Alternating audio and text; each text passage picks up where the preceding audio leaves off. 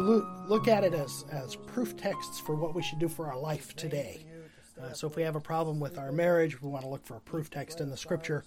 We have a problem with work, we want to look for proof texts in Scripture. You could find plenty of books in any bookstore that follow the same sort of approach. Psalm 27 is one of those psalms. But Jesus warned us about this in John chapter 5. He told the Pharisees, "You search the Scriptures, for in them you think you have eternal life, but they testify of me." In this series, I'm looking at how the Scripture testifies of Christ. And Psalm 127 is no exception. This psalm gave rise to what's known now as the Quiverful movement, that it is God's will for men and women to marry young and to have as many children as possible. Taken from verse number 3 of Psalm 127, "The children are a heritage from the Lord, the fruit of the womb is a reward." I would like to look at this psalm today in a new light, a different light, not new, recovered, I guess, a recovered light as the Scripture itself looks at this, to talk about Christ himself. The first thing we see in this psalm is that it's called a song of ascents. This was written for pilgrims on their way to Jerusalem. As pilgrims made their way towards Jerusalem, they would sing these songs. And in Jerusalem, or in Israel, no matter where you were, if you were headed towards Jerusalem, you were going up. And so this is a song of going up to Jerusalem, the city of the Lord. In Jerusalem, of course, you could find the palace of the heirs of the throne of David. In Jerusalem, right next to the palace, would be the temple of Solomon, where God met with his people. And throughout the Psalms, we see the temple of God, where God meets with his people, and the heir to the throne of David linked together, as we're going to look at here. It's the next thing we see also that's important in this. It's to Solomon. So whether the Hebrew there means to Solomon or for Solomon, have Solomon in your head, because this is important to our interpretation of this. Who is Solomon? Solomon was, of course, the son of David, the first son of David, and Solomon was the fulfillment of this prophecy that we find in 2 Samuel chapter 7. In 2 Samuel, the context of this is that David got it into his head to build the temple of the Lord. It was a good idea. David had a great deal of zeal for the worship of God, which is right and proper. And so he said, all right, I have rest from all my enemies all around. I have everything taken care of. Everything's lined up. I've conquered everything. And now I've got the wealth. I've got the money. I've already built my house. Is it right that Israel is dwelling in houses and at peace when God is dwelling in a tent? At that time, the tent was still where God dwelt, with all the tabernacle furnishings that were built by Bezalel hundreds and hundreds of years earlier while they were going through the wilderness. So David says, I'm going to build a house for God. And he tells Nathan, and Nathan says, that's a great idea. And then Nathan goes home, and David goes home, and they go to bed. And God speaks to Nathan, and he says, give this message to David. And he says to David, will you really build me a house? Are you the one that's going to build a house? And then, using a play on words, he tells David, you're not going to build a house for my name. I've never asked anyone to build a house. I am the one planting you. He says this in verse 10, I will appoint a place for my people Israel, and I will plant them, that they may dwell in a place of their own and move no more, nor shall the sons of wickedness oppress them any more, as previously. Since the time that I commanded judges to be over my people Israel, and have caused you to rest from all your enemies. Also the Lord tells you that he will make you a house. When your days are fulfilled and you rest with your fathers, I will set up your seed after you, who will come from your body, and I will establish his kingdom. He shall build a house for my name, and I will establish the throne of his kingdom forever. I will be his father, and he shall be my son. If he commits iniquity, I will chasten him with the rod of men and with the blows of the sons of men. But my mercy shall not depart from him as I took it from Saul, whom I removed from before you. And your house and your kingdom shall be established forever before you. Your throne shall be established forever. This is a tremendous move forward in God's revelation of his redemptive plan. Since the Garden of Eden, God had promised mankind that he would send a Redeemer. The seed of the woman would come and restore this kingdom that had been usurped by the prince of the power of the air. The ruler, the prince of darkness, Satan himself, has usurped the kingdom. And God is redeeming us from sin and misery and from the power of the devil. And as Revelation progresses, we know that this seed is going to come through Abraham, through Isaac, through Jacob, through Judah, all the way down, and now through David. It's going to be the heir to the throne of David. God is using this play on words on the word house. David, you're not going to build me a building, a house to dwell in, but I will build you a house, a dynasty, the house of David, which will be a dynasty that will go forever and ever, and I will never take it away from you. This is the promise. Solomon, of course, was the first one to come. Solomon, as God told David, would build the temple for God. Not David. Solomon would build it. But then Solomon would fall into that horrible sin, and the kingdom would be taken away from him in the days of his son Rehoboam, and so the kingdom was divided. We know this. With this in the background, with this promise given to David in the background, pointing to Christ who would come, the house that would be established forever. Now, let's look at Psalm 127. Psalm 127, a song of ascents for Solomon. Unless the Lord builds the house, they labor in vain who build it. Unless the Lord guards the city, the watchman stays awake in vain. It is vain for you to rise up early, to sit up late, to eat the bread of sorrows. Thus he gives his beloved sleep. Behold, children are a heritage of the Lord. The fruit of the womb is a reward. Like arrows in the hand of a warrior, so are the children of one's youth. Happy is the man who has his quiver full of them. They shall not be ashamed, but shall speak with their enemies in the gate. The first thing that I would look at is the first two verses, talking about the Lord building a house. This is the echo of the promise that was made to David and to Solomon, that it's God that's going to build the house. It's going to build the dynasty. What good does it do for us to take our hold with our hands and go try to build the kingdom of God? This echoes back to what I said a few weeks ago with the contrast between the Tower of Babel and Abraham. The Tower of Babel had bricks and mortar. Abraham had a promise. And here's that promise repeated. Solomon, unless the Lord builds your house, there's nothing you're going to do that's going to accomplish it. Unless the Lord guards this city, how many watchmen are you going to need? This is the point of this. And of course, the application for each household, too, is how are we going to build our household unless the Lord builds it? That's the immediate application, but there's something so much deeper and greater here. If we continue to struggle to overcome our sins and to build this kingdom on this earth, this is the formula for restlessness, for anger, for contention, for strife, for hatred, for destruction, because it's never enough. We're never strong enough. We never have enough resources. We never have enough power. The key to sleeping at night is to remember, unless the Lord builds the house, they labor in vain. So we rest on God's promise. Back to the canon of Scripture, when we talk about this psalm in the context of this promise made to David and in the context of God's plan of redemption, we see this as a part of this plan. This is not intended to stand by itself.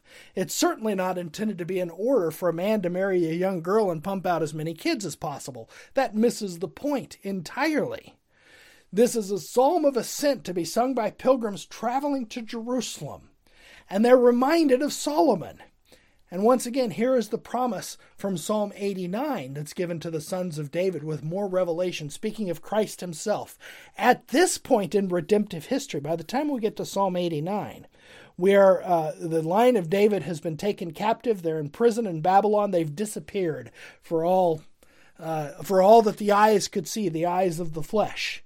But God repeats his promise in Psalm 89, and he says this in verse 24, "My faithfulness and my mercy shall be with him." That is with David, the heir. and in my name his horn, his power shall be exalted. Also I will set his hand over the sea, and his right hand over the rivers. He shall cry to me, You are my Father, my God, the rock of my salvation. Also I will make him my firstborn, the highest of the kings of the earth. My mercy I will keep for him forever, and my covenant shall stand firm with him. His seed also I will make to endure forever, and his throne as the days of heaven. Notice now here there's a seed promised to this heir to the throne of David. That's the culmination of the prophecy from the garden. It's an echo of the promise made to Abraham. In your seed shall all the families of the earth be blessed. And as Paul tells us, this seed is Christ. But here, the seed is promised to Christ. So pilgrims are heading to Jerusalem singing this song from Solomon, and being reminded that it is God that makes a promise. It is God that gives us sleep. It is God that builds the kingdom. It is God that's going to restore and bring about the promise. Now let's look at the next section, which seems like it abruptly switches. Where in the next section, all of a sudden he's saying in verse 3, Behold, children are an inheritance of the Lord. What does this have to do with that? Of course, in the Old Covenant, the more kids the king had, the more secure his throne was. And we know in the Old Covenant that having many children was a tremendous blessing from God. Even now, Scripture is clear from the beginning to end that children are a blessing from God. God gives us our children. It is God that creates life in the womb, but that is not primarily what this psalm is about. This psalm is about an inheritance. In verse 3, he speaks of children as the inheritance of the Lord. The New King James translates this an inheritance from the Lord. The Old King James translates it an inheritance of the Lord. In Hebrew, the word is of, but it could mean that either the inheritance belongs to the Lord, or it could mean that the inheritance is from the Lord as a source. Translators are almost equally divided. I think the point here is that the children are God's inheritance. They belong to God. This echoes the promise that Moses uses in the book of Deuteronomy. When God delivers Israel out of Egypt, he calls them my inheritance. For example, Deuteronomy 4. But the Lord has taken you and brought you out of the iron furnace, out of Egypt, to be his people, an inheritance, as you are this day. Again, in Deuteronomy 9, Yet they are your people and your inheritance, whom you brought out by your mighty power and by your outstretched arm. And then Solomon, here's Solomon again, repeating this in his great prayer at the dedication of the temple. For they are your people. 1 Kings 8, verse 51 and 53. For they are your people and your inheritance, whom you brought out of Egypt, out of the iron furnace. And then again he says, For you separated them from among all the peoples of the earth to be your inheritance, as you spoke by your servant Moses, when you brought our fathers out of Egypt, O Lord God. It's far more common to speak of our children as being, to speak of the nation of Israel as being God's inheritance, rather than a reward that somehow God gives faithful parents. You never see that concept in Scripture. You see it as God's inheritance. And then, let's take this a step further. In Psalm 2, a fascinating psalm, the inheritance here is now switched and given to David's son. Similarly to Psalm 89. In Psalm 2 it says, God is speaking to the anointed one, David's son, and saying, Ask of me, and I will give you the nations for your inheritance, the ends of the earth for your possession. And then he closes the psalm saying this, Kiss the Son, lest he be angry, and you perish in the way, when his wrath is kindled but a little. Blessed are all those who put their trust in him. This Son, Well, first of all, from our perspective, 2,000 years after Christ, this is common language when speaking about our Lord Jesus Christ. We know that he is a descendant of David according to the flesh, Romans chapter 1. We also know that he is the Son of God with power, and everything you can say about God can say about the Son. He's the second person of the eternal Trinity, begotten, not made, as the Scripture tells us. But when this psalm was written in Psalm 2, this was new information. That when you say, kiss the Son lest he be angry, that's common language for a king. Make peace with the king. If he's mad at you, you're in trouble. Make peace with him. The great king is coming. But then he says, blessed are all those who put their trust in him, which in the language of a faithful Israelite would have been a horrible thing to say about a man. In fact, throughout the Psalms, throughout Scriptures, the prophets warn, cursed is everyone who puts their trust in a prince, puts their trust in the legs of a man, puts their trust in the powers of a man. We put our trust in God, because back to Psalm 127, unless he builds the house, we labor in vain. So here, this people, this inheritance, the people of God, belong to God himself and the Anointed One, the heir to the throne of David, who is going to come in some way and receive his people as a reward. The fruit of the womb is a reward. This seed will be a reward. Christ comes. He takes upon himself the flesh of David, the form of a servant, Philippians tells us, and says was obedient unto death, even the death of the cross. Therefore God has highly exalted him, given him a name which is above every name. And the book of Acts tells us that he asks the Father for his inheritance. And what is his inheritance? It's every nation. I will grant you the nations for your inheritance. Not just Israel, but all of the nations. This is echoed in Hebrews chapter 2. It says in verse 13, and again, I will put my trust in him. There's that echo that this Son of David, Jesus Christ, Jesus of Nazareth, is far more than just a man. He's one that we put our trust in. And then what does he say? Again, I will put my trust in him. And again, here am I and the children whom God has given me. Think about that for a moment. He's echoing what Isaiah is saying. And Isaiah is not referring to his physical seed. He's referring to those who believe the words of Isaiah. And once again, Isaiah there is a type of Christ, pointing to Christ, who is the one who says, here am I and the children whom God has given me, meaning all those who put their trust in him. They're the inheritance of God.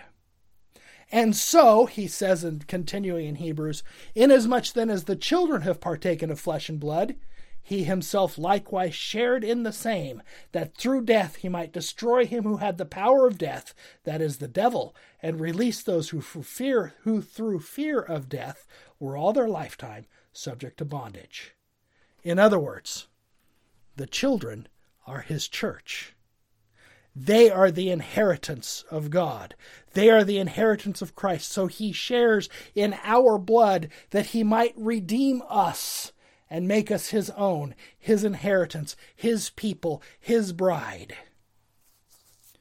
Now, in the Old Covenant, before Christ came into the world, the people of God were traced through genealogy. It starts almost immediately in Genesis chapter 4, because God said the seed of the woman will crush the head of the serpent. And the world was divided between the seed of the woman and the seed of the serpent, those who believed the promise and those that did not. But God made this promise to Adam, and so the tracking of the seed was incredibly important. And they did it, especially when the promise was given to Abraham, in your seed will all the families of the earth be blessed.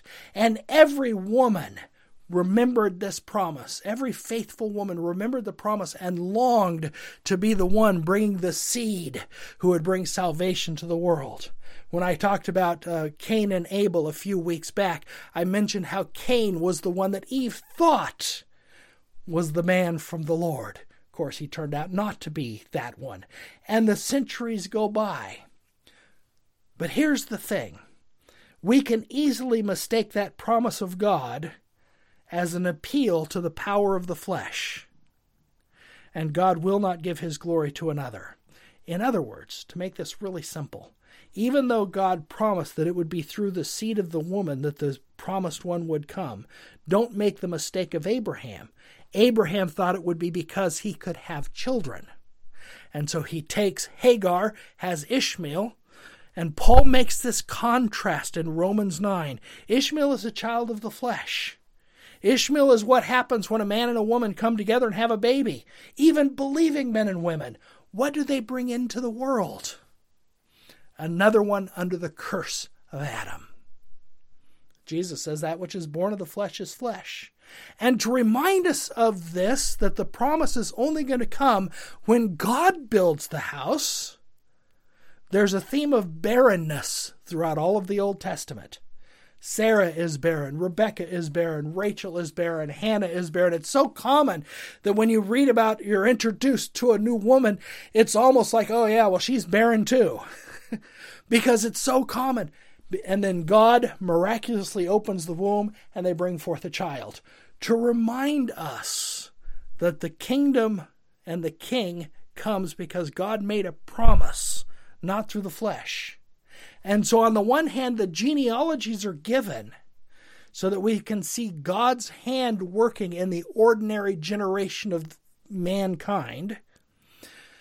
But barrenness is also given to remind us that that which is born of the flesh is flesh. Only the promise can take away sin. And with that in mind, look at what he says in Isaiah 54.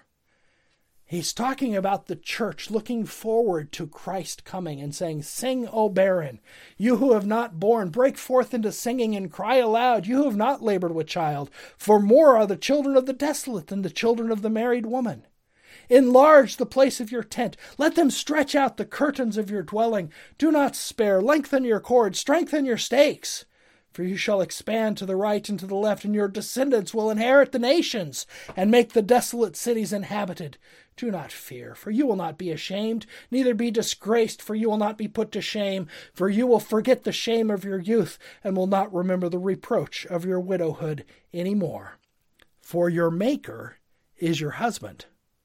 The Lord of hosts is his name. And your Redeemer is the Holy One of Israel. He is called the God of the whole earth. Jesus Christ came for his bride, for his children, for his seed. So he says, lengthen your cords. Your tent's not going to be big enough. These children are going to possess all the nations of the world, their inheritance. Remember, Abraham was looking for a city whose builder and maker was God. And now the barren are bringing forth, and they're filling the whole earth, not with the seed of the flesh, but with the seed of the Spirit. Because our Maker, our Creator, is our husband. The Lord of hosts is his name. And therefore, sing. Look at, again, that language in Isaiah. Lengthen your cords, strengthen your stakes, enlarge the place of your tent. In other words, happy is the man whose quiver is full of them. Looking at that psalm again, the word happy in Hebrew is ashri. It's used at the very first word of the psalm, Psalm 1. Happy, blessed is the man who walks not in the counsel of the ungodly. This blessed man is Christ, and all those that are united to him by faith. And also here, and Christ had no physical children. Did he have children? According to Scripture, he absolutely did. In his obedience, he suffered and died that he might bring many children to glory, Hebrews tells us. And so he says, behold, here I am, he says to God, I and the children that you have given me. And Psalm 127 says, happy is the man whose quiver is full of them. Christ is full of children. The church will spread through the whole earth, and the gates of hell will not prevail against it. But it all ends in Christ. He is the author and finisher of our faith, which is why an amazing thing happens when you get to the New Testament. The New Testament starts with a genealogy from Abraham to Jesus, and then it ends. There are no more genealogies after Christ. There's no more, and then Jesus beget and beget and beget, because he lives forever. He never died. He is even now reigning on the throne of David forever. He is our high priest forever. We don't need a new one. We don't need a new king. And we certainly don't need to beget tens of children. That's not what this psalm is about. This psalm is about the spreading of the gospel through the ends of the earth. This idea of the quiver full of children is tied to the idea of dominionism. It's always the same thing. We have to have all sorts of kids. Kevin DeYoung calls it militant fecundity. We give birth to a ton of kids so that we can outnumber all the unbelievers and then take over the nation. Well, here's the problem with this. That which is born of the flesh is flesh. Ask the second, third generations after the quiverful movement. Are all your kids walking with the Lord? All of these people that have been raised in this kind of bondage? All of the women that have been through that pain and sorrow, been sold as child brides? How are they doing now? Do they fit this mold? If what this psalm is talking about is large families, you would think there would be one example of a man who was blessed because he had a ton of kids. But throughout Scripture, you see the opposite all the way through. That which is born of the flesh is flesh. Jacob had 12 sons. Would you describe his family life as a happy family life? Or was it because of the promise that was hidden in those sons? And so the genealogies end in Christ. He is the one that has fulfilled not only Psalm 127, but also the dominion mandate. When God said in Genesis chapter 1, be fruitful and multiply and fill the earth and have dominion over all creatures, that Adam failed. That was gone because Adam failed, and therefore it was put under a curse until the one comes to whom it belonged, and that was Christ. He is the one that is now conquering and having dominion and plundering the kingdom of Satan. And how is he plundering the kingdom of Satan? He sent out his apostles 2 by 2 to preach the gospel of the kingdom, and he said, and I saw Satan fall like lightning from heaven. Through the proclamation of the gospel. And so, at the end of the book of Matthew, Jesus doesn't say, all authority has been given to me now. Go out, marry young, have a lot of kids. Trace your genealogies. No, he said, all authority is given to me. Go make disciples of all nations, baptizing them into the name of the Father and the Son and the Holy Ghost, teaching them to observe all things whatsoever I have commanded you. And behold, I'm with you always, even to the end of the world. It's an amazing thing. This psalm, as it's been interpreted by the quiverful movement, has led to so much pain and destruction and death because you're seeking to build a kingdom. But without the king, you're seeking to build a kingdom through the ability to have children. And so the widows and the singles are left out as somehow secondary citizens, not nearly as important as the one that has 8 to 10 to 12 kids. The goal is to marry, and they even teach now to get married when you're 16, 17, 18 years old and have lots and lots and lots and lots of kids, and by this we will be taking over the world. That's not what the Scripture is about. That which is born of the flesh is the flesh. This is not how God gives his beloved ones sleep. It's unless the Lord builds the house. And he builds the house through his Son, Jesus Christ. Salvation will never come by the flesh. And thus, after Jesus came into the world and the genealogies ended, there is no command to be fruitful and multiply. There is the command to preach the gospel to every creature under heaven. Children are still a blessing of God, but they're never linked to the salvation of the world, because Christ has come. The Son has come. And that will always be the gospel. Children are never a reward for good works. That only came to Christ, who alone was obedient unto death. And so the command to be fruitful and multiply and have dominion is fulfilled in Christ.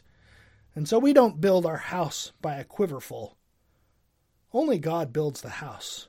The quiver belongs to Christ.